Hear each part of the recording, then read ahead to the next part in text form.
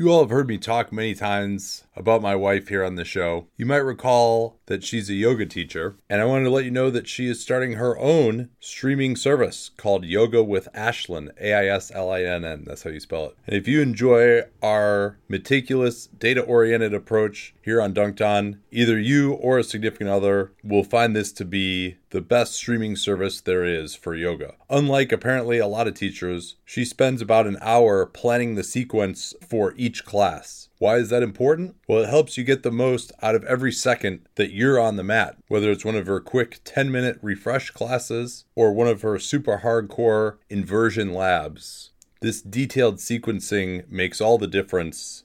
Whether you're looking for injury prevention, getting into that really hard pose you haven't been able to master, or just getting your mind right at the end of a really hard day. She's got over 130 classes, and that library is growing at 1 to 2 classes per week. She'll even take requests from members on new classes that they'd like. You can search by poses, by body part if you're feeling something is tight.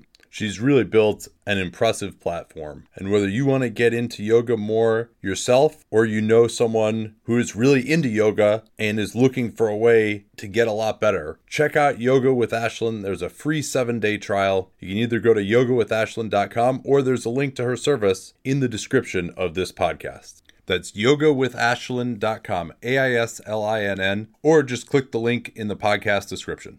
All right, welcome on to a Sunday weekend playoff wrap-up edition of Dunked On. We are going to talk about all 6 games that happened this weekend. We'll talk on this blowout spectacular edition of Dunked On.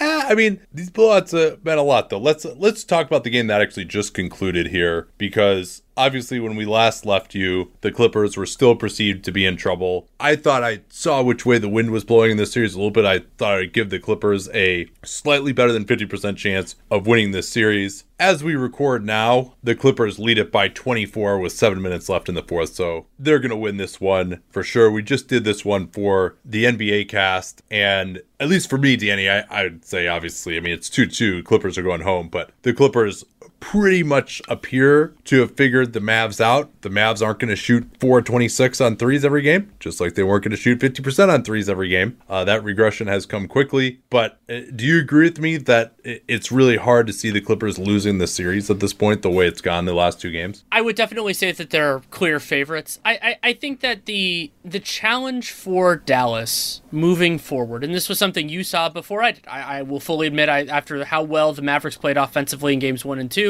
I wondered how the Clippers were going to handle that. But for me, the bigger challenge has actually been the Clippers on offense. And oh, yeah. Dallas doesn't have the personnel. They don't have too many guys that they can throw at either Kawhi or Paul George, both of whom were really good. Kawhi was unbelievable in this game, and Paul George was very good. He had some really nice run in the first half. And so you think about, okay, how game this out? How can it work? So the basics, you start with, can you defend these guys one-on-one? And for Kawhi Leonard, the answer is pretty clearly no. Maxi Kleber is their best bet. He hasn't done a great job. Kawhi has been awesome. Then the other way you can do that is to send extra personnel. And with both Leonard and George, but especially with Kawhi, when they've sent extra personnel, generally that has led to very good looks for the remainder of the Clippers. And that's a part of why, when during the competitive portion of these games, their offensive rating has been very high. Like it was over, I think it was around a 125, 130 during the competitive portion of this game. And it was largely the same story in game 3. And remember, they had that low at the beginning of game 3. So the question is basically, how can that change? And my answer is that it can't. Now, you can have the variance of a poor shooting night, or maybe you don't get to the line as much, or something else like that. But the broader dynamics of the Clippers being able to score reliably and relentlessly on the Dallas Mavericks, I don't see that changing. Yeah, and they're getting to the rim a ton. They got 8 of 11 at the rim just in the first quarter in this game. And the Mavs are not getting to the rim. I mean, they've got 66 points so far in this game. And obviously, again, the three-point shooting will be better. And if they hit some threes, that might open things up. But really, the amazing three-point shooting last game, it papered over the fact that the Clips were at least starting to find a way defensively. And their defense has been really, really good tonight. And Nick Batum was unbelievable. He's 33 minutes, 4 steals, 2 blocks. He's like coming over playing individual defense on Luka, like forcing misses on guys trying to drive on him at the rim. I mean, I don't know where the hell this guy came from. He's like coming over and blocking shots on the weak side. Kawhi had 2 steals and 2 blocks as well. He had a couple of monster blocks coming over and helped defense. And Ty Lue took Zubac out of the starting lineup, went with the unit that started the third quarter in game 3 with Reggie Jackson, who I thought even Reggie Jackson had some defensive moments in this game as well. So this was like the Clippers defense that we expected to see. Like, they haven't had the game plan mistakes that Ty Lue was upset about in games 1 and 2, and that we were upset about as well. They've managed to kind of tighten up. They're forcing the Mavs to beat them one-on-one now, and Luka, is looking a little compromised with this cervical strain. Not sure how much that's necessarily affecting him. But, he hasn't been totally cooking the Clippers the way he had been. Obviously not hitting threes has hurt as well. So they've done enough to slow down the Mavs. And, I think the Mavs can definitely still win a game in this series by getting super hot. And I'm not going to totally write them off in the series because they have shown the ability to really score incredibly well against LA. But it does seem like the Clippers have really tightened their shit up, and they've had just a few more answers to the Mavs, whereas the Mavs have shown zero ability to deal with Leonard or George, as you mentioned at the outset. Yeah, and so it is going to be challenging. Now, it now functionally is a 3-game series, just like all 4 Western Conference series are now. And the Clippers have. Well, we still got Dallas and Memphis is 2-1 right now. Oh, that's right. So yeah. That would be. Utah and Memphis. We had a questioner on Hot Mic that got my brain going. I forgot that was premature. But I think that the Clippers have a material advantage. Not only, having home court advantage considering the home team has lost all 4 games in the series, but they've been the better team for the last 2 games. And Luka being limited doesn't help. Luka not being able to hit free throws doesn't help. That is 0 for 5. That is a material concern. Luka 1 for 7 on threes, also a concern. But you brought up the protection around the rim, and I think that this is another telling stat. As we record this, the Mavericks have taken 13 shots in the restricted area. They've taken 28 floaters, and they've gotten to the line less than the Clippers have. So it's not like you're replacing those paint possessions with free throws. They've gotten there a decent amount, but not like a crazy amount. And some of that was, fouling jump shooters and everything else like it often is. And yes, Dallas is getting some offensive rebounds, but that's producing some different stuff. Like, I thought Porzingis was more aggressive in this game. I thought that was overall a positive, but it's more kind of like opportunistic stuff rather than something, designing, getting a flaw. So Dallas, there are nights that their shooting is going to be better than this. It has been for 3 of the 4, but the system buckets, the easy stuff wasn't there as much. We can transition to some of the interesting decisions. I think interesting is the right way to put it. Rotationally that happened in this game. Yeah, they brought Boban in as the first big man sub. Then they went with Willie Cauley-Stein a little bit later in the first half. He wasn't much good, and Boban, he, as always, he kind of juices the offense for both teams. I think there was a thought they really wanted him in there when Zubac wasn't in there to go against the small lineup. They kind of tried to play a little bit of zone. That didn't really work. The problem is that Boban, even if he's standing near the basket, with the defense of 3 seconds, he just can't get over there, and he doesn't really have the defensive instincts either. So, he actually doesn't protect the rim very well, despite being 7'3", and so it's very easy for the Clippers to get right to the basket as well against him. And Cauley-Stein really struggled in his time. Now they've gone to Trey Burke just to try to juice the offense a little bit. Josh Richardson has really struggled as well. They tried to get Porzingis going with some post-ups early, but Porzingis, the big thing that he does is space the floor. He's only taken 2 threes. He's missed both of them. And Porzingis, all right, he's got 18 points. He's hitting some turnaround jumpers, whatever. That's not good enough offense to beat this Clippers team the way that they're humming right now. Kleber, this Achilles soreness, it seems like he and Luka are both kind of starting to deteriorate physically a little bit, and he hasn't really been able to get open for 3-pointers either. I think his individual defense on Kawhi has gotten worse throughout the series, although Kawhi has just been again, unbelievable once more. So Dallas is going to shoot better. Hardaway Jr., you would think he's going to be better, though he's really struggled the last couple of games, and he got in foul trouble in this one. So that they definitely are searching for answers. And the one answer that I can think of that they haven't tried yet would be going with Kleber at center. But that's a little bit difficult, too, because then you have to kind of stagger him and Porzingis. And they want to have Kleber out there guarding Leonard most of the time. And so then you have to kind of have Porzingis' minutes matching up with not Leonard. And that could be a little bit difficult as well. So, I'm not sure how much of that lineup they can get to. They definitely need to try it, though, because Dallas, just with these centers, like, they're just not getting over there to make enough plays. Like, Porzingis is just too slow. He's not intense enough. He's not protecting the rim and making them kick out. When he does, they actually have scrambled out of it a couple of times reasonably well. But, I mean, they're not even going with, like, pick and roll. They're just, Porzingis is kind of, like, glued to some three-point shooter on the perimeter. He made a couple of plays, but that's it.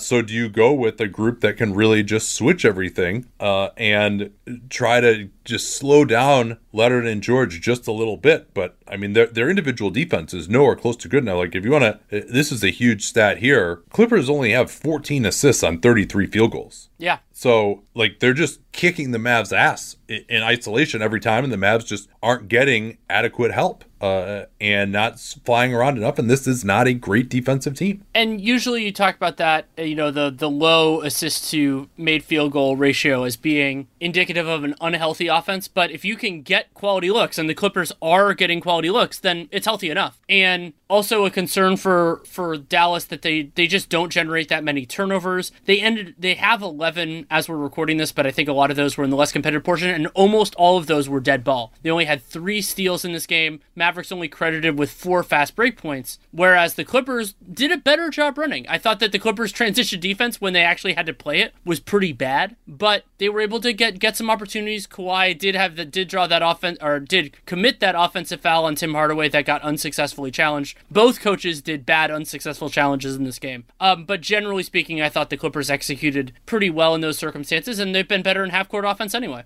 Yeah. Mavs defense has been a little better statistically in the second half. They unfortunately, they also only have 27 points in 20 minutes in the second half as well. That's been a problem. The other thing where the Clippers are really causing problems for the Mavs is in transition. The Mavs only had 8 turnovers, but 7 of those were Clippers steals. They also got some blocks, and the Clippers just run a little bit more. When you've got Rondo out there, Terrence Mann in 13 minutes, Kawhi I thought was pretty good pushing the ball in this game. So 17 fast break points for the Clippers and only 4, of course, for the Mavs, because they never, ever run under any circumstances. And Danny, we can officially retire this game because one Daniel Otoro has entered the lineup. I thought you were going to say because Luke Kennard is in, but yeah. that too. He's only we did see some Trey Burke in competitive minutes of this game. Yeah, I mentioned that. I mean, that was kind of just they're desperately looking for something to juice the offense, and he had some moments against this team last year, but he hasn't been the same guy that he was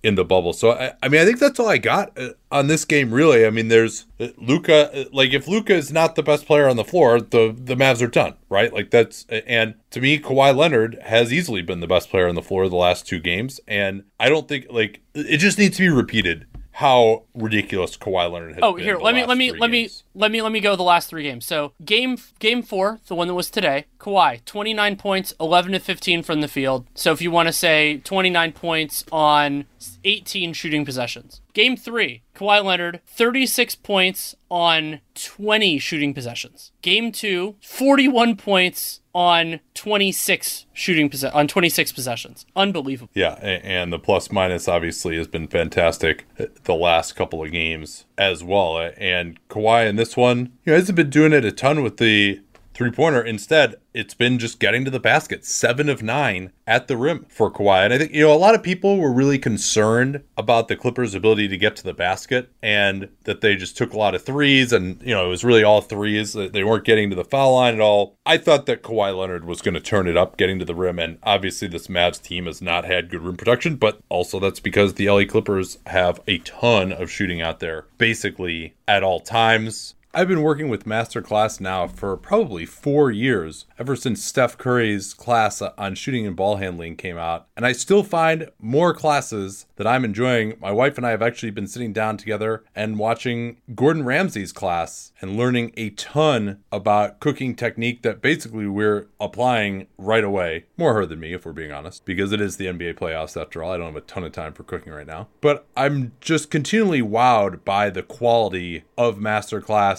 Just even when they're filming him doing the class, they've got like 4 different cameras there. They'll show you an overhead view above him of what he's doing in the pan or the bowl. It's really just remarkable. And really, whatever your interest is and however deep you want to go into it, whether you want to just watch the videos, whether you want to work through the downloadable materials as well, and you can watch it on iOS, Android. We're casting it to our Chromecast, super easy. The way to get started with them and get unlimited access to every masterclass and 15% off an annual membership is to go to masterclass.com/capspace. Easy to remember because we talk about it all the time here on the program. That's masterclass.com/capspace for 15% off Masterclass. Don't forget that /capspace to let them know that you came from us.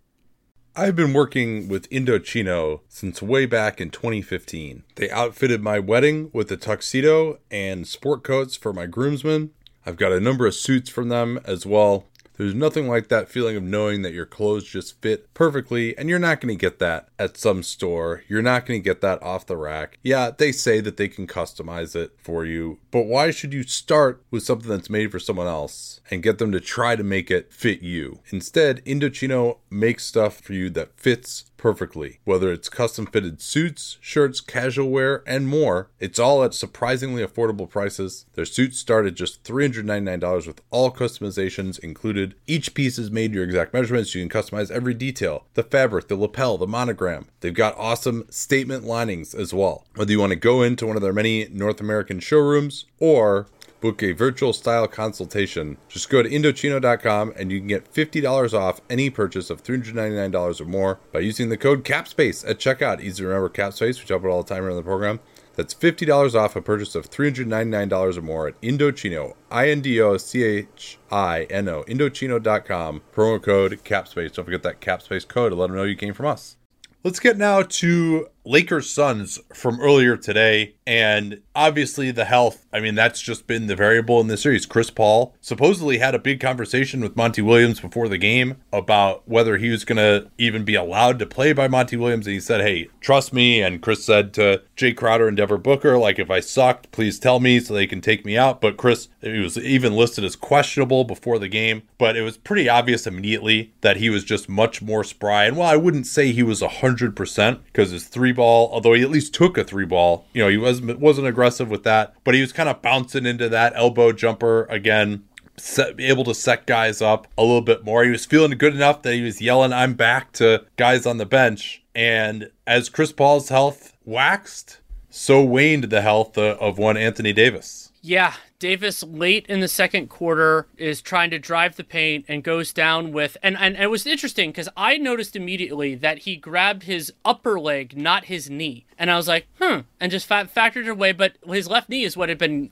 ailing Davis recently, though he played through that in Game 4 at the beginning. He goes down with what is being described as a groin strain, but also Davis's day-to-day. He did not play in the second half. And injury reporting can be very challenging. Like our analysis of it, it's very speculative. But one of the things that we saw is it will be very hard for these Lakers, and they did have a push in the fourth quarter, to be sure. It's going to be hard for them to survive any extended absence for Davis because they just don't have great personnel to replace him. No, they don't. And particularly offensively, I think it's going to be a problem. It's a little bit more on Davis's health before we kind of get to how they look without him.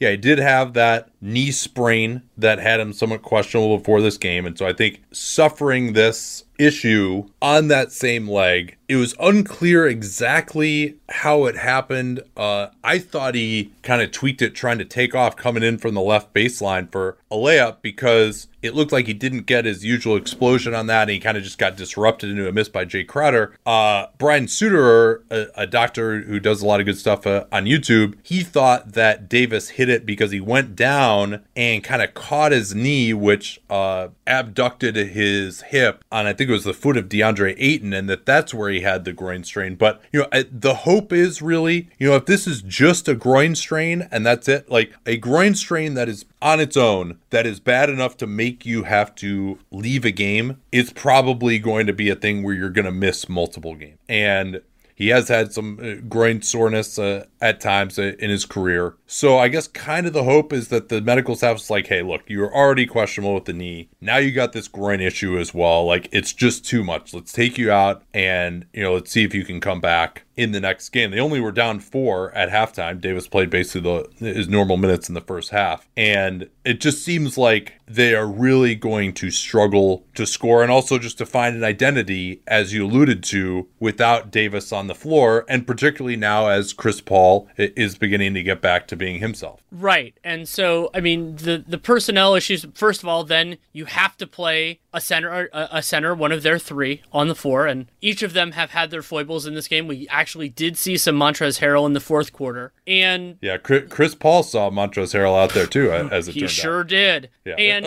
although, I mean, they weren't like just killing them in those minutes, but it was obvious he was where they were trying to go. Yeah. Right. And so that you have that, but then you also have, okay, then when Davis is, a lot of this series, Drummond played 19 minutes, Gasol played 23, Harrell played 5. A lot of these minutes, whether we think it's right or not, Davis is playing power forward. And the Lakers' front court rotation, forward-sized guys, it's not that robust a list. I mean, Markieff Morris can play more than he already has. Kyle Kuzma, who got the start in lieu of Davis in that second half, can do a little bit more. But Harrell, Drummond, and Gasol are all center-only players, in my opinion. I don't think you want to put, Harrell and Gasol together, or Harrell and Drummond, God forbid, together for extended minutes. You can play LeBron at the 4. Sure. I mean, he's done that at various points, including in his Lakers tenure. But then that runs into the same problem the Lakers have gone into all year, which is that they don't have enough wings to put LeBron at the 4. Well, and we haven't even mentioned that Kentavious Caldwell-Pope did not play in this game. He suffered that thigh contusion and wasn't able to play, so that made that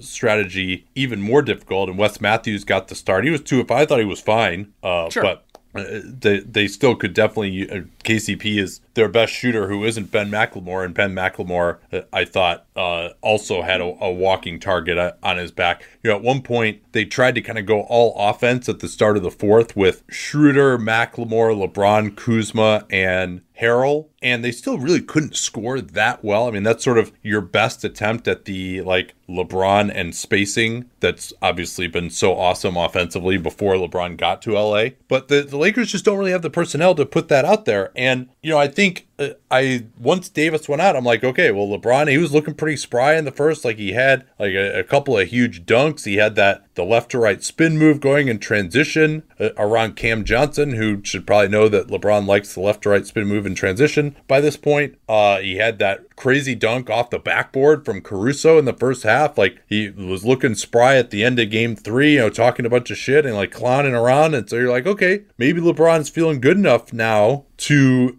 have this virtuoso performance that's going to push them to a 3-1 lead in this game, because that's the only way it was going to happen for them. And LeBron, 25 points, 10 to 21. It's okay. He did get to the rim more in this game, just didn't have the jumper working. That was most of his missed shots. So, but he also had 6 turnovers, only 6 assists, and he only had 1 field goal in the third quarter, which was really the critical point. They only scored 15 points, and they were pretty much down and out. They were able to slightly get back into it, but it never got closer than 6 or 7. Yeah, I mean, they didn't cut it to single digits until the last minute, if memory serves. Yeah, I mean, it wasn't. I think they got it back to 8 with 3 minutes left, but it wasn't. Oh, yeah, they might have gotten it to 8 one other time before that. Yeah, right. But it wasn't okay, they're really in contact at any point, and Phoenix was kind of going to the prevent offense to some degree as well. So, I mean, that's if Davis can't play. And it's going LeBron James. This is basically the lowest scoring playoff series of his entire career. Maybe I don't remember exactly what he averaged in that Mavs series in 2011, but this might be. And I mean the other weird one that he had was 2010 against the Celtics, where he had the elbow issue. So And it's been a while since we've seen LeBron James score this poorly in a playoff series. Now, their defense has been awesome. And, he was giving them just enough offense. And I thought if AD were there, they could probably still get by and win the series with the LeBron that they've had so far. Has sort of been like gradually improving every game. With no AD, he's got to score 30 points. Like, he needs to have those 30 to 35 point, 10 assists type performance because there's no one else to do it. Schroeder was terrible in this game. I mean, he can play better. He has been playing better in the series, but he was 3 of 13 for 8 points. And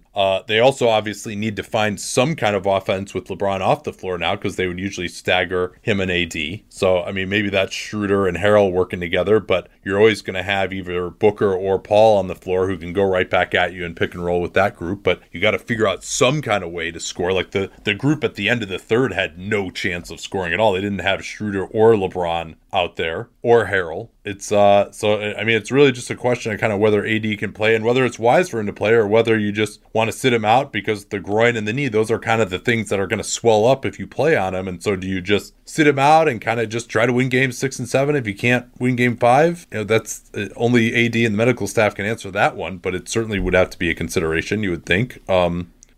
And it should also be a consideration here because the Lakers-Suns Game 5 is on Tuesday. Some of the teams that played on Sunday, their game is Wednesday, but instead that one is Tuesday in Phoenix. And so the series goes Tuesday, Thursday, Saturday would be Game 7. So I mean, we don't have all the information, but I mean, with Davis, it seems like being judicious would be a good idea. We don't know if a weakened knee, the Kevin Durant situation of like the links in the chain or anything like that. But there's a lot of risk there, and if they lose him for an extended period of time, if like let's say he comes back and heaven forbid he re-injures any part of this chain, then you're sunk. Then you're out of this completely. And maybe the calculus changes if you lose Game 5, and then it's like you have to win to stay in the series. It was about a year ago now that there was that massive shortage of toilet paper. Remember that? Even still, it seems like you can't get as much as you might want to at the store. And that shed some light for me on the idea that toilet paper is not very environmentally friendly either. Over 27,000 trees are cut down each day to make toilet paper. And that's why now I use Real. It's 100% bamboo toilet paper. Bamboo grows faster than trees. It doesn't need to be replanted. And it's just a more sustainable material overall. It's 3-ply, making it both soft and strong. Even the tape is plastic free, as of course is the rest of their packaging. And every Real purchase helps fund access to clean toilets for the 2.4 billion people who currently have to defecate outside.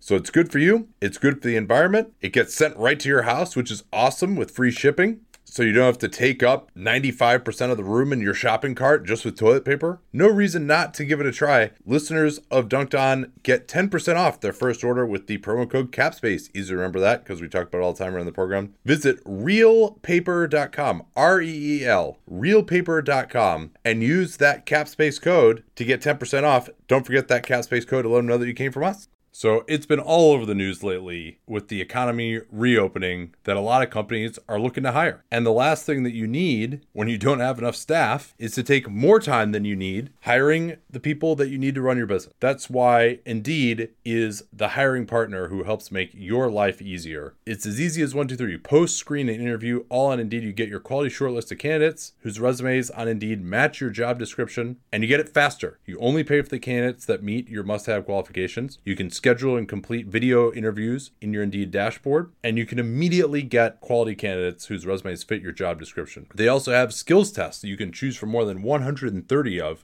On average, these tools reduce hiring time by 27%, and according to Talent Nest, Indeed delivers 4 times more hires. Not candidates. Anyone can be a candidate. Sometimes there are too many candidates. You want hires. Indeed delivers 4 times more hires than all other job sites combined. Get started right now with a free $75 sponsored job credit to upgrade your job post at Indeed.com/capspace. Easy to remember /capspace because we talk about it all the time here on the program. Get a $75 credit at Indeed.com/capspace. That's Indeed.com/capspace. Offer valid through June 30th. Terms and conditions apply. Don't get that /capspace URL to let them know that you came from us. But the other thing to me that has to be very concerning to the Lakers is the Suns, we both thought, I think they were in pretty firm control of this game at the end of the third quarter. It wasn't like this was an unbelievable, unsustainable offensive performance for Phoenix. Like there were were things that went well for them. Jay Crowder actually hit a couple of threes after missing seemingly everything in this series before that. Chris Paul looked much better than he did before, but this was not an unbelievable Booker performance or campaign or... No, by the way, Caruso was awesome. Yes. On Devin Booker. I mean, it was just an absolute clinic. I thought Caruso should have started when KCP was out, personally. Yeah, I mean, for Caruso, he is getting through every single screen. It was remarkable. I mean, Booker didn't score in the second half until there was 3 minutes left or something. And now part of that was CP kind of had it working. They were getting out in transition. I mean, that was a big aspect of this too, that the Lakers can clean up, was just, particularly in the first half, they just didn't do a good enough job of getting back. They were just like big men fucking around in the backcourt. And Bestow My Heart, Phoenix did a little running off of makes, which is one of my favorite things. Yeah. No, and made layups, missed layups in particular. In fact, at halftime, Phoenix had run on 33% of their possessions overall and 52% of their misses. So the Lakers really were just not doing a good enough job getting back in the first half. Jay Crowder, welcome to the series offensively, had 17 points and was 3 of 8 from 3. Finally hit a couple of shots, which I think was important to at least expand the Lakers defense a little bit. But the Lakers defense was still pretty darn good in the second half in the half court. I mean, they are just a good defensive team even without Davis. But Davis, to me, is the only one who can really slow down that CP pick and roll at the end of games, for example. And I think they're going to need him to win this series, I would say. I mean, if they don't get him back and the Lakers still win the series with decent health from Phoenix, it'll be another one of these just unbelievable LeBron performances. But the Lakers just are not set up for LeBron to dominate that much offensively. It's kind of more, we're going to play great defense and get out in transition, and we'll kind of get just enough offense from James and AD, but maybe not just like total domination. And the Lakers did get up 43-point attempts. Like, that was kind of good, but they don't have the guys who are going to push you to making 20 of those 43-point attempts necessarily. So, who would you start assuming Davis can't make it? Who would you start in Game 5? Probably Markieff. Well, I would start Gasol. Yes. Absolutely. Who actually was +1 in this in 23 minutes, 3 of 5 from 3. I think that's like the closest you can get to kind of the LeBron and spacing. And then maybe you would go with Kuzma probably as well in the starting lineup.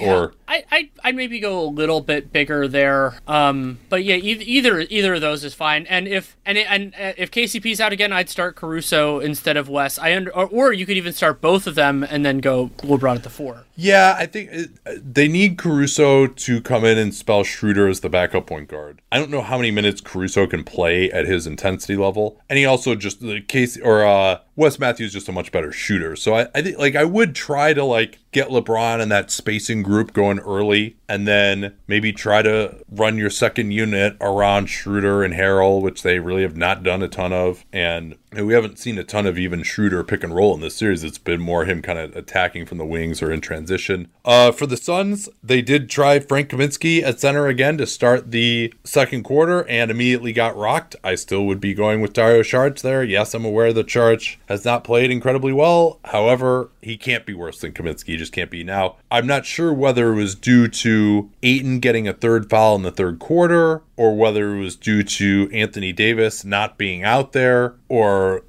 liking the matchup of Kaminsky better against Gasol than Drummond. But they did go with Kaminsky at the end of the third quarter to spell Ayton rather than the end or the beginning of the fourth, and that seemed to work a little bit better. But the Suns they're 29% from 3. Like, they've got a lot of improvement they can make in theory here as well. Let me see if I got anything else. You got anything else in this one? I'll see if I can find anything else in the notebook here. I'm going to be interested in how the offensive glass plays out in the rest of this series. The Lakers have had their moments there, and the Suns have too, but this was a low offensive rebounding game for both teams. So I want to see if either team, because remember, Ayton had that big Game 1. Maybe if Davis isn't available, that happens again in Game 5.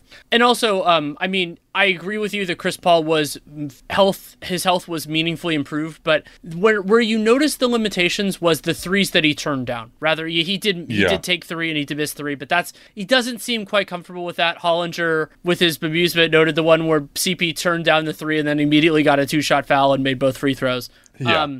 that is very much Chris Paul. But that will be, like it's a later stage calibrator. Well, he looks a lot better. I mean, that's the most important part here. But when he starts to be comfortable taking those shots that the Lakers are straight up conceding at times now, I'll feel more confident that he's like back. Yeah, and I think, a lot of people are saying on Twitter, oh, they should go under on CP. No, it's not going to work because you have to stay connected to Chris Paul's body, because once you've gone under on him and you're not connected to his body anymore, he'll just rescreen, he'll use it, and he's going to get to his spot at the elbow. Like, you got to just stay connected with his body. You cannot, it's one thing if to go under on a guy who wants to get all the way to the rim and doesn't have a mid-range game, but you go under on him and then you're not connected. He'll go left first. When you go under on him, you try and meet him on the other side, and then they just rescreen and he goes right back to the right elbow and he's wide open. So I don't, that's why I think they're not going under on him. I mean, you can try to do it selectively, but he's just too canny. I don't think that's going to work on him very well. Go ahead. Oh, just so you have it, LeBron, I looked up that 2011 finals. LeBron averaged under 18 points a game in that series, and he is currently sitting at 21.8 in the 4 games of this one. Yeah. I mean, I'd be hard-pressed to remember a series where he averaged less than 25 in the last, basically since 2011, I would guess. I mean, or if he did, it was just because they were blowing him out so badly in the first round that he just didn't have to play or something. I love the Suns going to, like, their orange uniforms. Jovan tweeted this. I was thinking it, too, that it was kind of reminded me of that 2006 series with the Lakers in those Sunday whites. A key stretch was right after the Kaminsky minutes ended and they brought Ayton back after about a 4-minute rest in the second. Lakers actually went up 11 at that point. And what really turned it was a 3-point play by Devin Booker that never should have happened, where he felt the contact and threw up a runner and it went in. Like, that should have been an on the floor foul, wiped out. Like, he clearly, I think it was Wes Matthews, clearly had the forearm on him well before he decided to shoot. And Mark Davis called that a shooting foul. I don't know why. That's supposed to have been changed years ago. And then they got a Cam Johnson 3 right after that and got back within 5 and were right back into contact and ended up taking a 4-point lead at halftime. Ayton's game was interesting. He was getting complained at by his teammates a lot in the first half. Booker was really frustrated with him, and he made a couple of dumb plays where guys had a pretty good matchup and then he would just run in and set a screen just to put 2 on the ball for no reason. Like, Booker is trying to back down Schroeder from the side. He gets that matchup in semi-transition. Ayton comes over and sets the screen and just creates an instant double team. But he didn't catch a couple of passes, and yelling at a big man for not catching a pass, that's not productive as a big man who has not caught passes. Sometimes as a gangly youth, I can tell you that. There's no trying harder when it comes to passes. It's just going to get in your head even more if your teammates yell at you about that. And Ayton, though, I thought played a better second half. He got one really deep seal on LeBron, which admittedly LeBron wasn't trying on that play, but you can take advantage of the fact that LeBron doesn't try sometimes. Schroeder had a great stretch in the third where he was just pressuring up Chris Paul and basically took them completely out of their offense on one play. They never got closer than about 25 feet from the basket the whole time, but then they started setting some screens in the backcourt to kind of alleviate that. And I mean, the other thing to remember too, this is the first series now in the AD LeBron era that they didn't go up 3-1. They were up 3-1 in every series last year. They were never even remotely threatened. They won them in 5, or they got to 6 after they kind of just after they sold out Game 5 in that Miami series and should have won it. Oh, we should also mention, so remember early in this series, we were talking about LeBron's lack of athleticism and aggressiveness. This one, 8 of 9 in the restricted area, 1 of 12 away from the rim. Yeah, it's his jumper is so weird, right? Can he get the rim finishing? It's the yin and yang, Yeah. So, I mean, maybe if he gets the this type of rim finishing with the jump shooting he's had at times in this series, maybe he does have that dominant game in Game 5.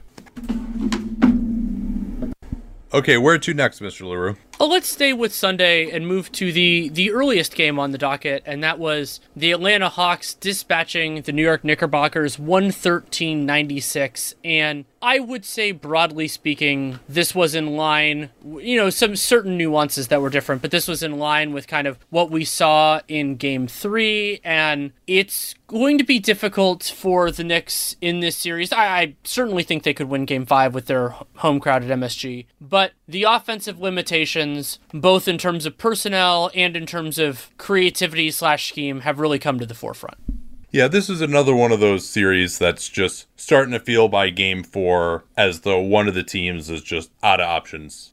And the Knicks have tried some stuff. They started off now with Reggie Bullock beginning the game on Trae Young. They've tried some things to get Julius Randle going, who had another relative stinker, 23 points on 7 of 19, but he got some of that in garbage time when Tibbs left him out there forever just to see if he could get a rhythm.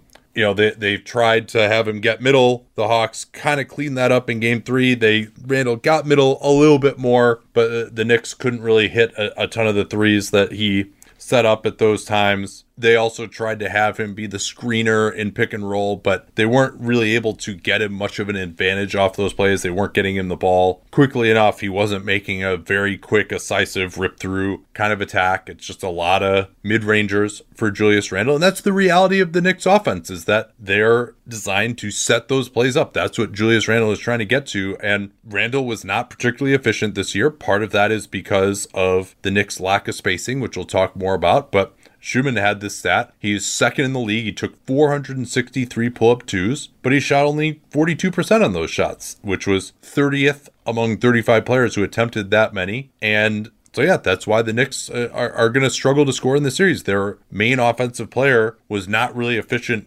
against the entire league and against regular season defenses. And again, that's within the entire ecosystem of what the Knicks are trying to do. It's not all his fault. On another team, he probably would be more efficient.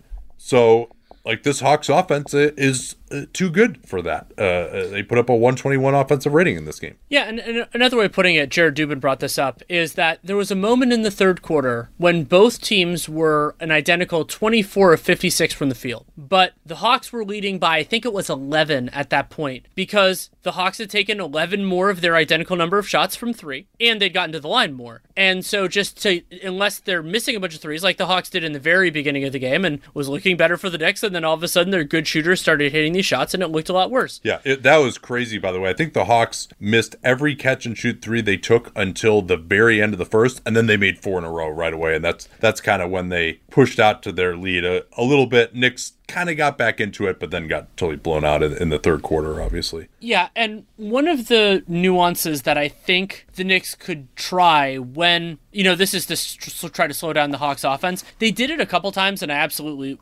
loved it, which is when the Hawks are using Capella as the screener rather than John Collins or someone else. Capella is a pretty poor, especially in terms of speed, decision maker, but also decisions. So when you double Trae in those circumstances, you force him in many circumstances, unless they do a short roll or something, which they should do in those circumstances. You put the ball in Capella's hands far enough away from the basket that he can't really do any damage, and you're forcing him to make a decision. There was one play where you basically looked off DeAndre Hunter to turn the ball over, and Capella, his goal should be, when he catches it in those circumstances, don't fucking dribble, because he's not good at it. And so in those circumstances, one of the things that I would consider as Tibbs is put the power forward, whether that's Randle or somebody else, depending on personnel, on Capella, and then put the center on John Collins. And the reason why you can do that is, if they're going to still use Capella as a screener, maybe they wouldn't. Maybe they would switch to John Collins in those circumstances, which that would actually be bad. You don't want to do that. But if it's still Capella, then the benefit that you get is not only do you force Capella to make the pass, but you have a rim protector kind of there instead. And so you're kind of getting the best of both worlds,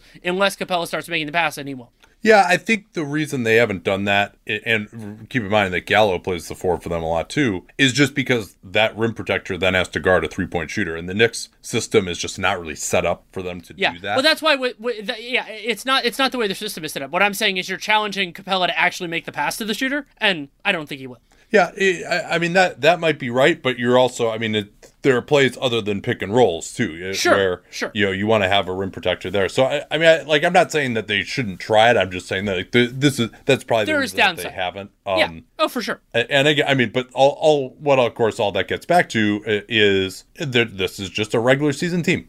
We talked about it in the matchups coming in. It's played out almost exactly that way, at least in this particular series, where they just don't have that many options, and they've, within the capabilities of their system, they've tried some stuff, right? Like they are basically not letting Trae Young use screens anymore. They're basically just like forcing him away from every screen, and he's been able to get to the basket and make some plays, and he was good again in this game with 27 points and 9 assists. They kind of made him be a little bit more of a three-point shooter as well. But really on both ends, they're just A, with this personnel, and B, with this coach, and C, with this offensive system, I guess a product of the coach. There are just only so many things you can do, and they just don't have a big enough range. The Hawks have a bunch of different kinds of players. They can do a bunch of different things. They have way more talent, frankly, as well on the offensive end. And that's why you're seeing the result that you're seeing in this series, and it was insane. I think like 15 of 18 people at ESPN picked the Knicks to win this series, which I thought was remarkable. I want to say the Hawks were betting favorites in this series, though. I thought I heard that somewhere, which you and I both picked them, so that seems to be what the smart money was on, at least in this series.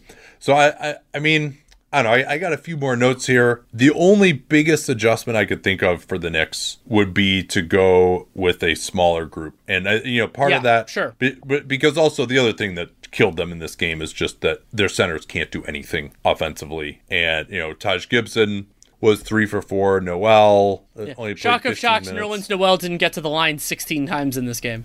I think it was 12 in the last game. It was. That had to have been a career high, I'm sure. And so I think and because all that overload coverage that Randall is seeing, also people are like, oh, why don't they just attack Trae Young more and pick and roll? Like, they're not doing a good enough job. They tried to go after him. They probably ran like 10, 12 screens at Trae Young with his man as the screener. And okay, it was Reggie Bullock pick and popping. I thought Young actually did a pretty decent job of getting back to him. He picked up a couple of fouls in those situations. But the problem is just that they don't have the space to take advantage of it, right? Like, Young is hard hedging, but the ball handler can't just like blow by Trae Young and the guy who got screened and get in the lane with space and make plays, because Clint Capella is always just standing there. And same thing with Randall trying to ISO. Like, he can't get to the rim because Clint Capella is always standing there. They always got someone coming over in the strong side zone. And so, yeah, okay, you can try to get to the free throw line and play make, but you're still not getting past the problem that you just have no space on the floor. And so I think the only thing to try, because they just aren't scoring enough in this series, like that's the sine qua non. They can't get past not scoring and actually win basketball games in this series. So,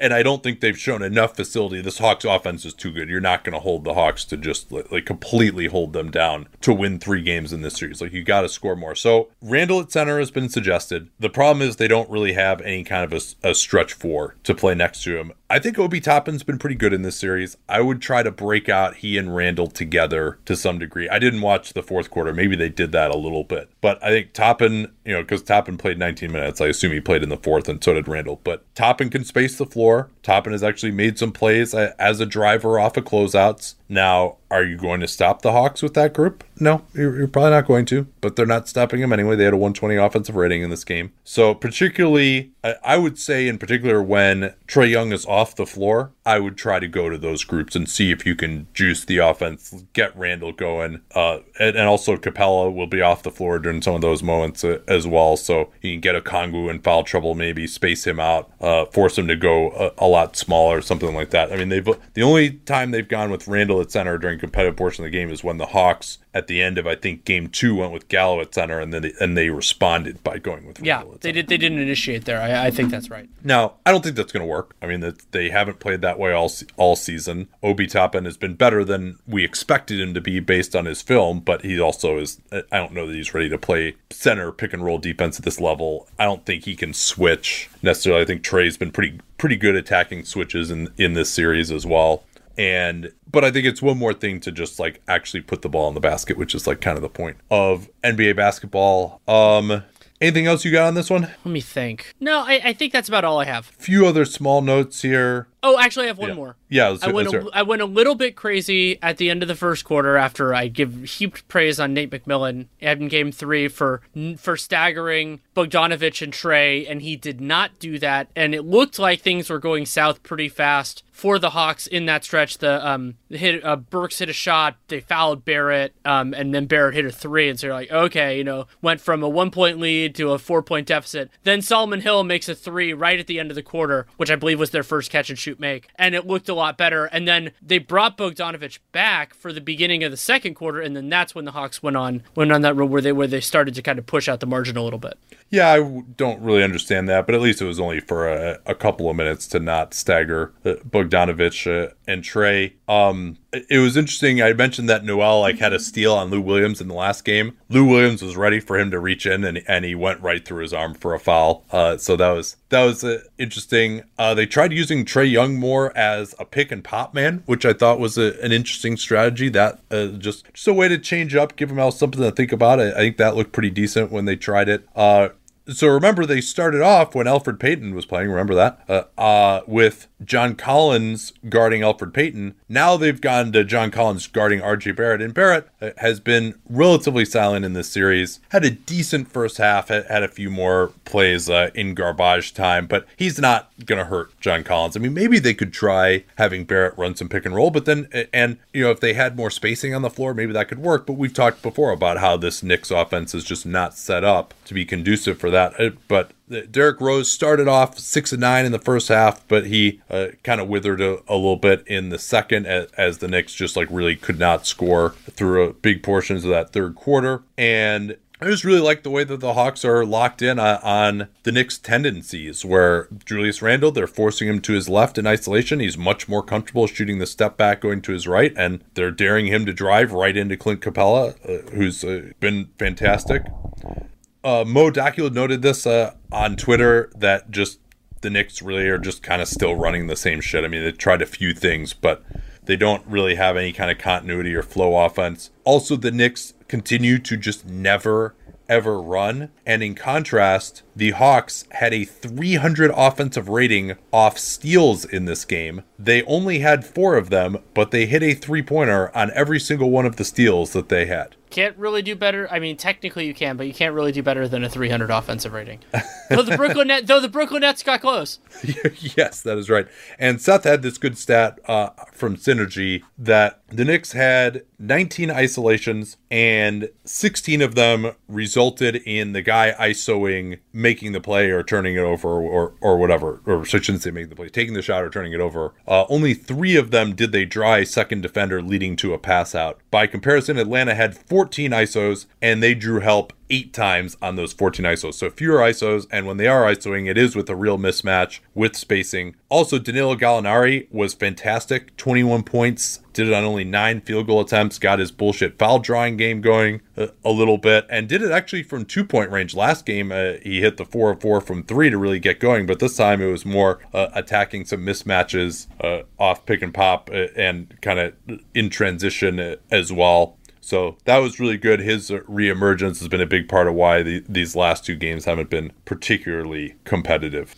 So I'll give you the choice. Do you want to complete Sunday with Nets Celtics, or do you want to go to the one competitive game from Saturday, Grizzlies Jazz? Let's finish out here. Brooklyn and Boston is fresh in the mind, and this was just through 3 quarters is basically one of the greatest offensive playoff games ever, and it was not competitive in the fourth. Ended up going down to 15, where teams had to kind of keep their starters in, but it never really got any closer than 15 or so. So through... Yeah, I mean... Yeah. You're going to get to the stat I was going to say. No, please. Well, no. So, I mean, through 3 quarters, the Nets were threatening the most efficient playoff offensive performance in NBA history. I think they were at a 153 offensive rating through 3 quarters. Well, and through 35 minutes, it was 157. Oh. And they were, as Fred Katz noted, they were flirting with a 60-60-100 offensive game, 60% from the field, 60% from three, 100% from three. They ended up falling short on all three of those, but only narrowly. 100% from the line. Yeah, and they ended up falling a little bit short of that. But some of the overall stats. So 16 of 27 from three, 29 of 30 from the line, 73% true shooting on the game. They also only turned the ball over on 10% of their possessions. Offensive rebounded 28% of their own misses, and there weren't that many damn misses. They had 9 offensive rebounds. And, I mean, just an incredible offensive performance from the Nets. There were some defensive pitfalls in this game, most notably the Celtics shooting 42 free throws. But as an offensive performance, Kyrie, KD, Harden, all awesome. Yeah, and they were up 16 by the end of the second, and Cruz led by as many, I think, as 28 in the third, and Kyrie had a huge bounce-back game with 39 points. Started off, actually, by getting to the foul line in the first quarter, more than you normally see. He was 11 of 11 from the foul line. Durant was completely ridiculous with 42 points on 25 shooting possessions, and also had 5 assists. James Harden had 23 points and 18 assists. He really had to get going as a scorer with Kyrie struggling in game 3, but Kyrie had it. And this is the second game in a row that the Nets have had 2 players score 39 points or more. Insane. Which is completely insane. And also, in some ways, more insane that it's not the same 2 people in both games. Like, that they have 3 guys that could do it. Yeah, no, that is pretty bad shit. KD has had, did he have 40 last game too? I think he did, right? Maybe maybe it was Harden who had more. But in any event, yeah, they were both ridiculous. I mean, KD had a piddling 39 in game 3. Oh, I'm sorry. Yes, thank you. Yeah, it was Harden who had 41 in that game. But yeah, KD is just getting the ball out in space and just abusing guys, either getting fouled or getting to his spot off the crossover and pulling up. And he was just, they were going at poor Tristan Thompson, who was getting cooked in isolation. I mean, sometimes they just couldn't decide who they wanted to go at more in isolation, whether it was Nesmith, Grant Williams, interestingly, they usually would try to switch away from. Jabari Parker, Peyton Pritchard, Fournier, Romeo Langford, who started with Kemba Walker, unable to play with this bone bruise. I thought they actually really missed Kemba at times in this game. Like, Tatum got going in the second half, and he had 17 of 17 for the line and 40 points. But again, that was long after the Nets had kind of salted this away, and the Celtics weren't going to stop the Nets from scoring enough to like actually get close. So I discount his performance a little bit. They did a better job on him aside from just fouling like crazy. So the Celtics, I mean, they're probably done in this series now. Doesn't sound like any Nets want to come back to Boston, particularly Kyrie, after another negative fan interaction, which we haven't talked about, but I don't have anything to add on that. I mean, it sucks. The person should be punished. Like, there's nothing else to say other than that. And I don't know. Do we need to spend much more time on this? I have like some smaller notes, but it was basically over with 30 minutes gone by in the game. Well, I think the one other thing that's going to be important to watch for the Nets, and this game isn't the best evaluator for it, is the fifth Beatle. So Blake Griffin, Nick Claxton, Bruce Brown, Tyler Johnson, and Landry Shamet all got minutes in this one. I mean, Claxton had the best plus minus at plus 14, though I don't think of him as, he had 4 blocks, so I guess he was a part of that. Yeah. In many circumstances, I like Brown the best of that group. You have a very specific identity, but it's an identity I'm comfortable with. It's interesting, though. Yeah, I mean, then you're asking Kevin Durant to be the center, though, which is a little, I mean, that's going to be pretty difficult against the Milwaukee Bucks. I mean, maybe you can do that. I don't think you do that against the Bucks. I just think conceptually, in the abstract. Yeah, so I don't know what they're going to do against the Bucks. And we'll spend a ton of time previewing that series, obviously, because that's going to just be fucking epic. We'll also spend a lot of time doing it on the NBA cast. Oh, yeah. That's going to be fun. And, yeah, Brown had his roll to the basket game going with 14 points as well. Blake Griffin proved again that he can't guard anybody in isolation. That seems pretty clear to me. Anytime he got switched on to Tatum, he got completely lit up. Through 3 quarters, Malik Andrews had this stat that Harden, Irving, Durant combined to score or assist on 110 of the Nets' 112 points. Incredible. Which is absolutely remarkable. The Nets had a 152 offensive rating at halftime and improved on that in the third quarter. The Nets, as they dropped a 39-point quarter on the Celtics, and that wasn't even the Nets' highest scoring quarter to that point. Yeah, they did not miss a shot for the first 6 minutes of the second quarter. They made 10 in a row. They did double team Jason Tatum a little bit more on some of those ISOs, and he passed out of it to some success. So it was interesting to see them do that as opposed to just, all right, we're just going to straight switch and that's it. We're just going to deal with it. They did change up a little bit and held them to 40 instead of 50. The fouling is a big problem for them, though. Like they have to find a way to stop fouling, because that's the foundation of their defense, is to just kind of trust the math, force teams to go one-on-one, hit tough shots, which they're going to hit plenty of. But when you're fouling, A, you're causing your guys to be less aggressive. B, you're taking the ball out of the net on a free throw. Like these guys, if they can get any kind of a transition at all, are absolutely deadly. They can still score, obviously, in the half court as well. So they got to just find a way to be more disciplined. Again, fouling Jason Tatum for 17 free throw attempts. And, a lot of these, it's not like, oh, he's getting right to the rim and somebody's coming over and contesting him at the rim and fouling him. It's just, okay, he gets like a slight advantage and you reach in and you pick up a bullshit foul. So they got to be more disciplined. And, Mike D'Antoni's on the staff. Like that's been a big hallmark of some of his defenses that were not that good, but at least were good enough to like let you win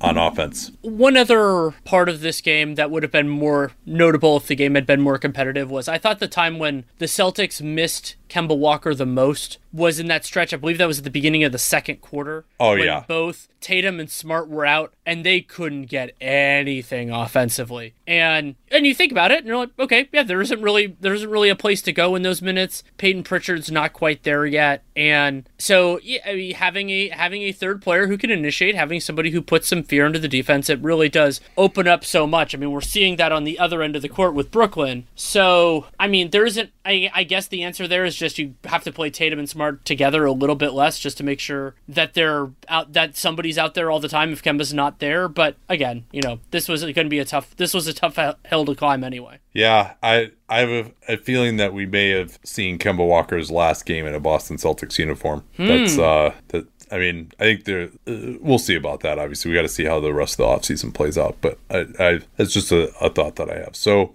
let's turn now to Saturday's games, and one of really the two competitive games of the weekend, and that was Memphis and Utah. The Jazz took a 34-22 lead after the first quarter, led 34-19 at one point. Really were up 10 essentially until the beginning of the fourth, when a 24-10 Memphis run got them back into it. But Donovan Mitchell finally got going a little bit. Dylan Brooks kind of brooksed them into it and then brooksed them out of it in the last 5 minutes or so of the game, with a 3-shot foul on Mitchell to foul out after he took a bunch of pretty difficult shots in pick and roll. Missed a couple of threes, although some of them were pretty wide open. He just couldn't hit them, and he'd been playing well up until that point. So you get what you get with Dylan Brooks, and this was a little bit of bad Brooks. And well, I mean, here's the way that I would describe it. The Grizzlies got a floater from Ja Morant with 4 minutes and 27 seconds left in the game that put them up 109-107. Yeah. The FedEx Forum crowd was thrilled. And was that the one where he did the too small thing on Mike Conley? I can't remember. It was right around that same time. I believe it was, yes. And then the Grizzlies did not score from 4:27 until 1:27 when Ja Morant got fouled for 2 free throws, and the Jazz were up 10. Yeah, and that really ended it. Mitchell hit a huge 3 off the pick and roll. Then he got the 3-shot foul on Brooks. That was really the big end of it. Throughout the meat of the game, Mike Conley was fantastic again. 27 points, 8 assists, 7 of 10 from 3. Was the best offensive player on the floor in this game in his return to Memphis, which obviously was quite surreal for him to be going up against the Grizzlies at FedEx Forum. Another thing that I thought was pretty interesting here was the Jazz only had 17 assists in this game on their 40 field goals, which is surprising because they still got up 43 three-point attempts and made 44% of them, 19 out of 43. Also interesting was that the Grizz got up 41, which you wouldn't necessarily expect based on the first couple of games. They were averaging probably like 22 or something during that period. But if you look at the way the three, I should say actually, yeah, probably the two main pick and roll ball handlers for the Jazz Donovan Mitchell, 16 pick and roll plays that resulted in some sort of a shot for his team. And he basically was the guy shooting or turning it over on 14 of those. Mike Conley, 12 such plays. No, sorry, I misspoke again. Basically, what I'm trying to say here is that Mike Conley draws the defense and sets up other guys, whereas Donovan Mitchell is working more for his own shot. Mike Conley drew help 9 times and was able to pass out of it and set other guys up. So Conley has really been the engine as Mitchell's been kind of working his way back into it. Mitchell was limited to 30 minutes, again, I think due to health reasons coming off the ankle. Did have an unbelievable finish in the air around Valanciunas as well in that last big stretch where he kind of took over late in that big Jazz run. Rudy Gobert also was fantastic defensively, plus 14, 36 minutes. Ja didn't have the same type of impact with 28 points. Locke had this stat, and obviously just watching you can tell of like what a difference it is for Morant anytime that Derek Favors is in there instead of Rudy Gobert, where he can really get right to the rim. What do you think of, it looked like basically the Grizz were trying to match Valanciunas' minutes with Gobert's minutes. What did you think of that strategy?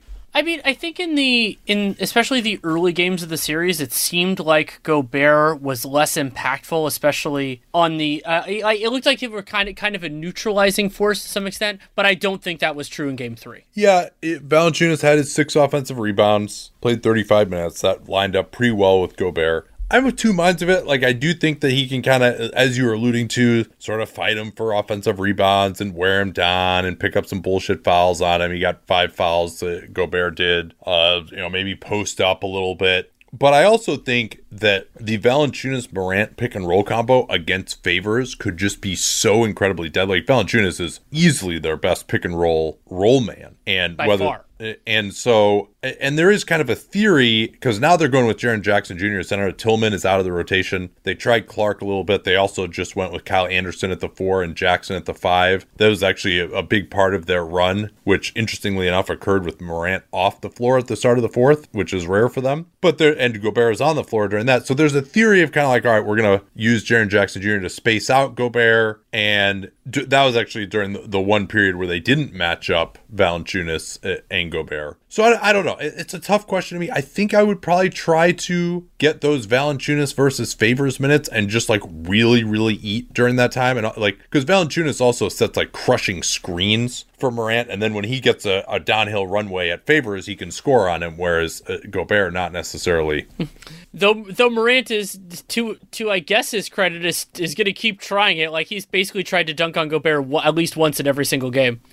Hasn't really been great so far, but John Morant, I don't know how many more years it's going to be true. Probably at least another 3. My favorite dunk attempter in the league by a decent margin. Yeah, Jaylen Brown will have some too, but Morant has the benefit of youth on his side. The Grizz really stayed in this one with the possession game. Only 52% true shooting, but 16 offensive boards, so that was 31% offensive rebounding compared to 17% for the Jazz. And the Jazz actually had 13 turnovers to the Grizz 9, and Grizz were able to get out on the fast break a little bit more as well. Also, Grayson Allen had his best game in the series with 17 points, 5 of 8 from 3. And that gets me to another point here. At the start of the game, the Grizz really have had problems guarding the Jazz. And the reason for that is they basically have to put John Morant on Mike Conley and that tires Morant out a lot. And it also is just not a good matchup. Like, Morant's not a good defender. Conley and Gobert can cook him. But the problem is you'd love to be able to put John Morant on Royce O'Neal, who's not really much of a threat. Just hide him there. That's what a lot of teams do. But then Jaren Jackson Jr. has nowhere to guard, right? They don't want Jaren Jackson Jr. guarding Bogdanovic, which is what the Jazz do on the other end, because Bogdanovic is too good of a shooter, and Jaren Jackson Jr. he needs to like help out at the rim or something. So maybe they still feel like they have to start Jaren Jackson Jr., but their defensive matchups work so much better when they just have another regular shooting guard starting next to Ja, move Brooks to the 3, Anderson at the 4, and then Valanciunas at the 5, than trying to there's only one place to hide someone on this Jazz starting lineup, and they got 2 guys who need hiding in their starting group. So I think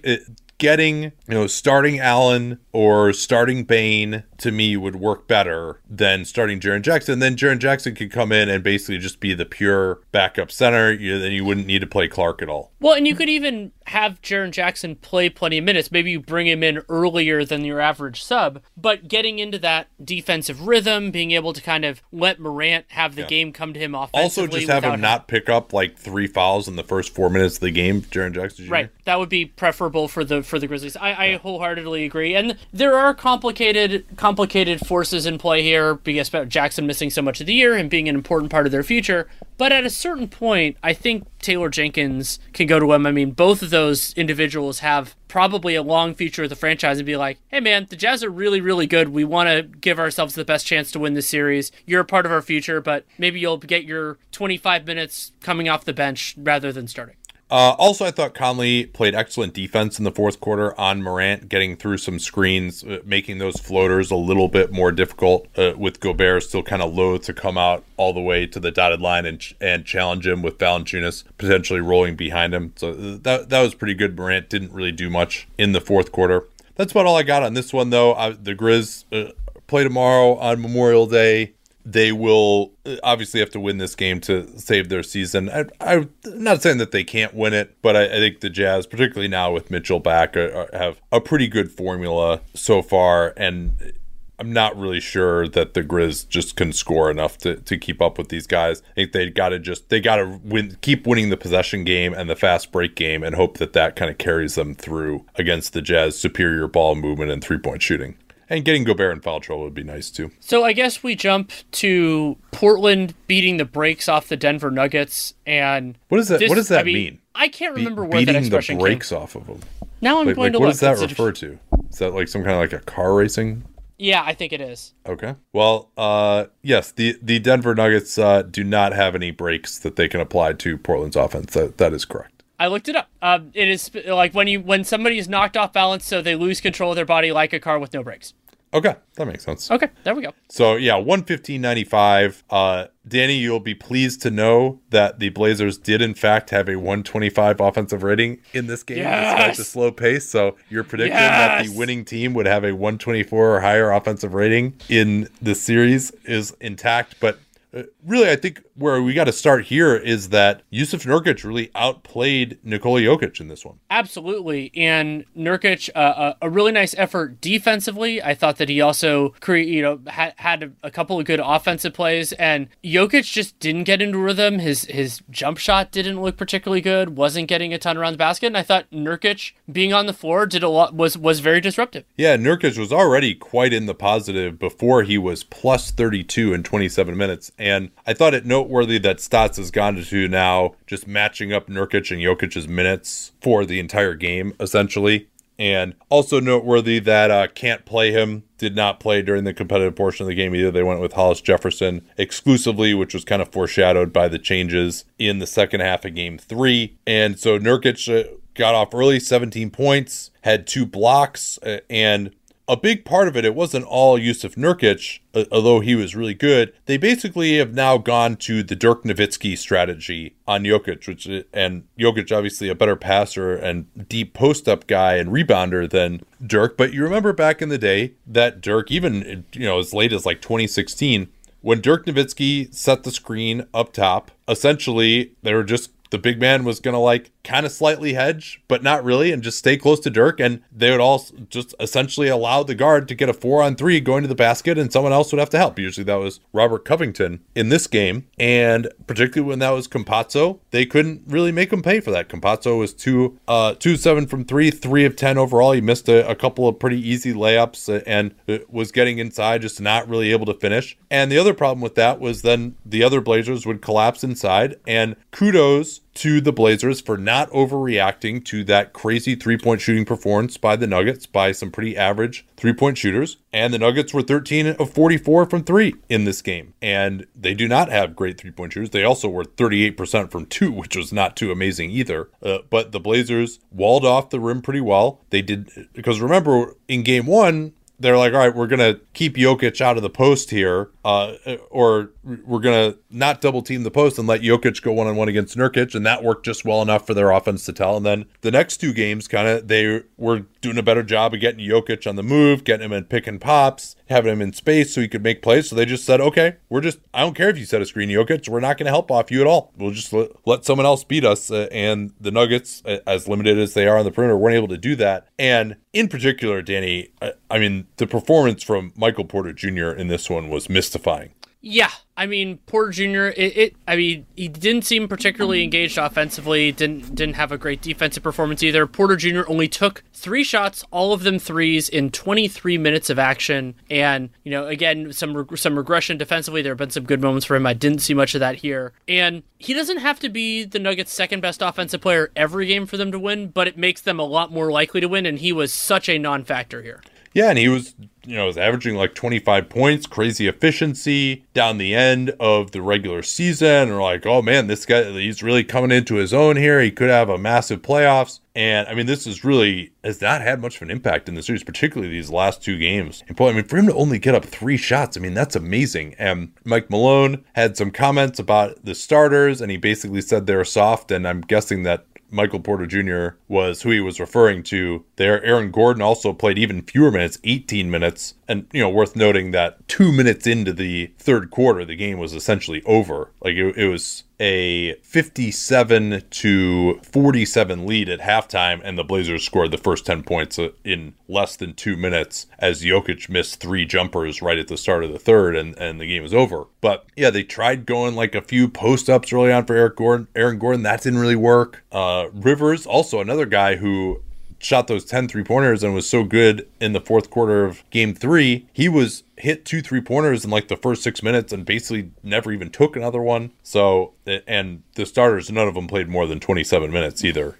Yeah, and one of the other wild stats you brought up, Denver shooting 38% from 2. They were all right in the restricted area. They were 3 of 22 on shots outside the restricted area. 2s outside the restricted area in this game. That's bad. Yeah, I mean, indicative of Porter's struggles was they got the switch with Dame on him, and he tried to back down, and he didn't really make any progress, and Dame just like picked his pocket. So he just never really went back to that anymore. I thought Norman Powell's early offense was an important part of this game. Powell ended up early, both in the shot clock and in the game. Yes, absolutely. Got to the basket a few times. Also hit 4 of 4 threes in this game. 29 points, 11 of 15 from the field. And the Blazers had 24 assists on 42 main baskets. Got to the line, and I think the ratio was even better during the competitive portion of this game, which wasn't that long. The other crazy thing is Dame Lillard had 1 field goal and they killed him. Yeah, I mean, Lillard 1 for 10 from the field.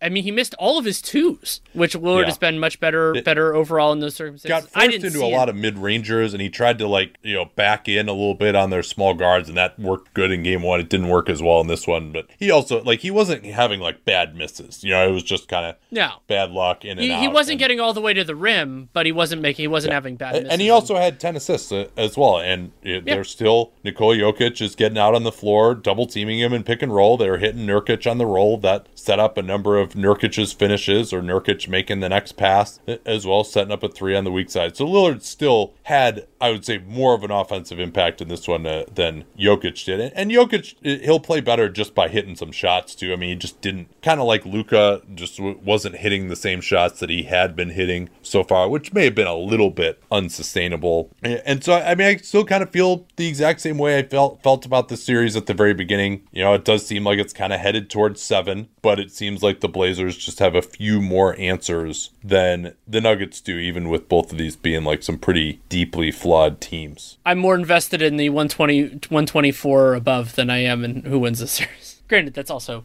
how it usually is. We can also say goodbye to our first team in the 2021 playoffs, and that team, I don't think we would have expected it going in, considering I picked the series to go 7 games. The Miami Heat. They have been dispatched by the Milwaukee Bucks. Yeah, I had it as Bucks in 6, obviously, but you didn't know what was going to happen, and we'll have a lot more time to discuss the Heat off season, and I mean, it's going to be fascinating. But I mean, holy shit, were Jimmy Butler and Bam Adebayo bad. Adebayo Adebayo at least had 20 points and 14 rebounds in this game. And they showed a little bit more fight. They actually led it by as many as 8 in the third quarter before the Bucks went on a huge run. And then Miami, as was their wont in this series, managed only 39 points in the second half. And overall, a 95.4 offensive rating for Miami over the 4 games. That is the lowest total for a playoff team in the last 6 postseasons. And we kind of wondered what happened to the Bucks defense. They were on the come, though, in the second half of the year, got into the top 10. And I mean, this group was a better playoff defense, it would seem like, than last year. And so you kind of wonder, okay, where did we go wrong on this team? And all right, was it the bubble? Was it Miami catching lightning in a bottle? I mean, I think we were just, obviously based on any kind of reasonable assessment of these teams' performance in the regular season this year, this wouldn't have been too surprising of an outcome.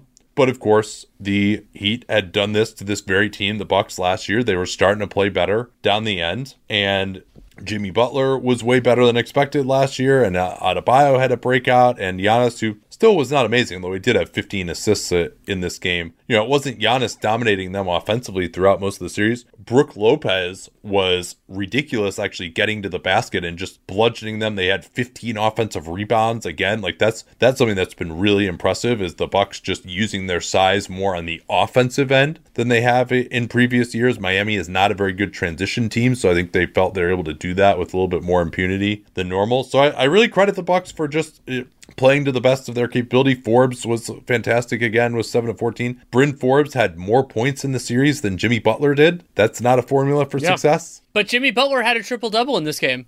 Yes. He did. Arnovitz wrote a nice game. I thought just a couple of interesting stats from that.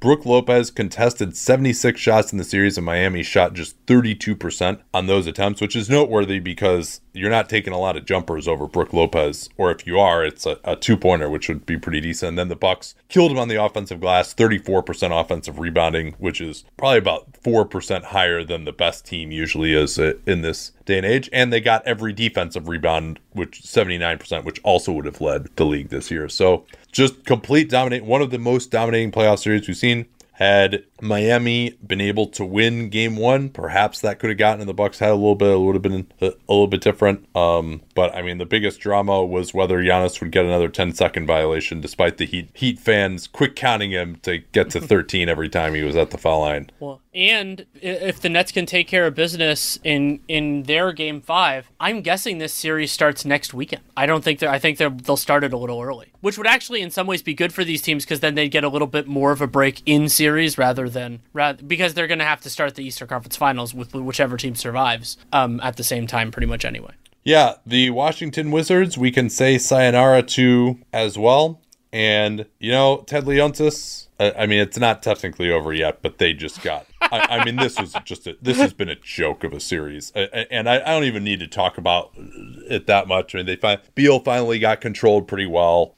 Philly is just, had a 130 offensive rating in this game, 132-103. They tried to play more single coverage on Joel Embiid, and Daniel Gafford would like some help, please. 36 points in 28 minutes. I've looked at this and I thought... I saw 18 of 14 from the field for Joel Embiid. It was actually 14 of 18. I just transposed it in my head for some reason, but it might as well have been 18 of 14 from the field because they just... Joel also was great defensively. He had plus 29 in 28 minutes. They just had absolutely zero answers for him. Well, I think for me, the stat of the series so far is from Rich Hoffman, my colleague at The Athletic. When it's been starters versus starters, the Sixers starters have outscored the Wizards starters by 53 points, so they're plus 53 in 54 minutes with a 150 offensive rating. Yeah. But Bodner had the joke that Joel Embiid hasn't produced at all in the fourth quarter in this series. Yeah, because Doc Rivers doesn't trust him. Yeah. Won't put him out there. So this Wizards team is not a real playoff team. And yes, they closed the season 17-6. They had some okay wins. They were built to kind of protect the rim enough and just run teams to death who weren't ready for them in the regular season. And this is just also a miserable matchup for, I think the Wizards actually could have played a lot better against the Nets than the Sixers because they could have just kind of Westbrook could have kind of bullied his way to the rim, and they could have run fast and like kind of beat him down floor in transition. Davis Bertans has had a miserable series.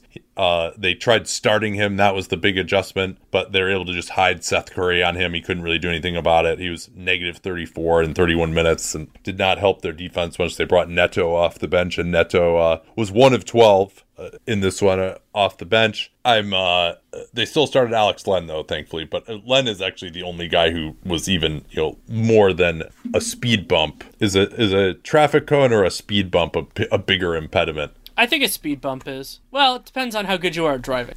Yeah.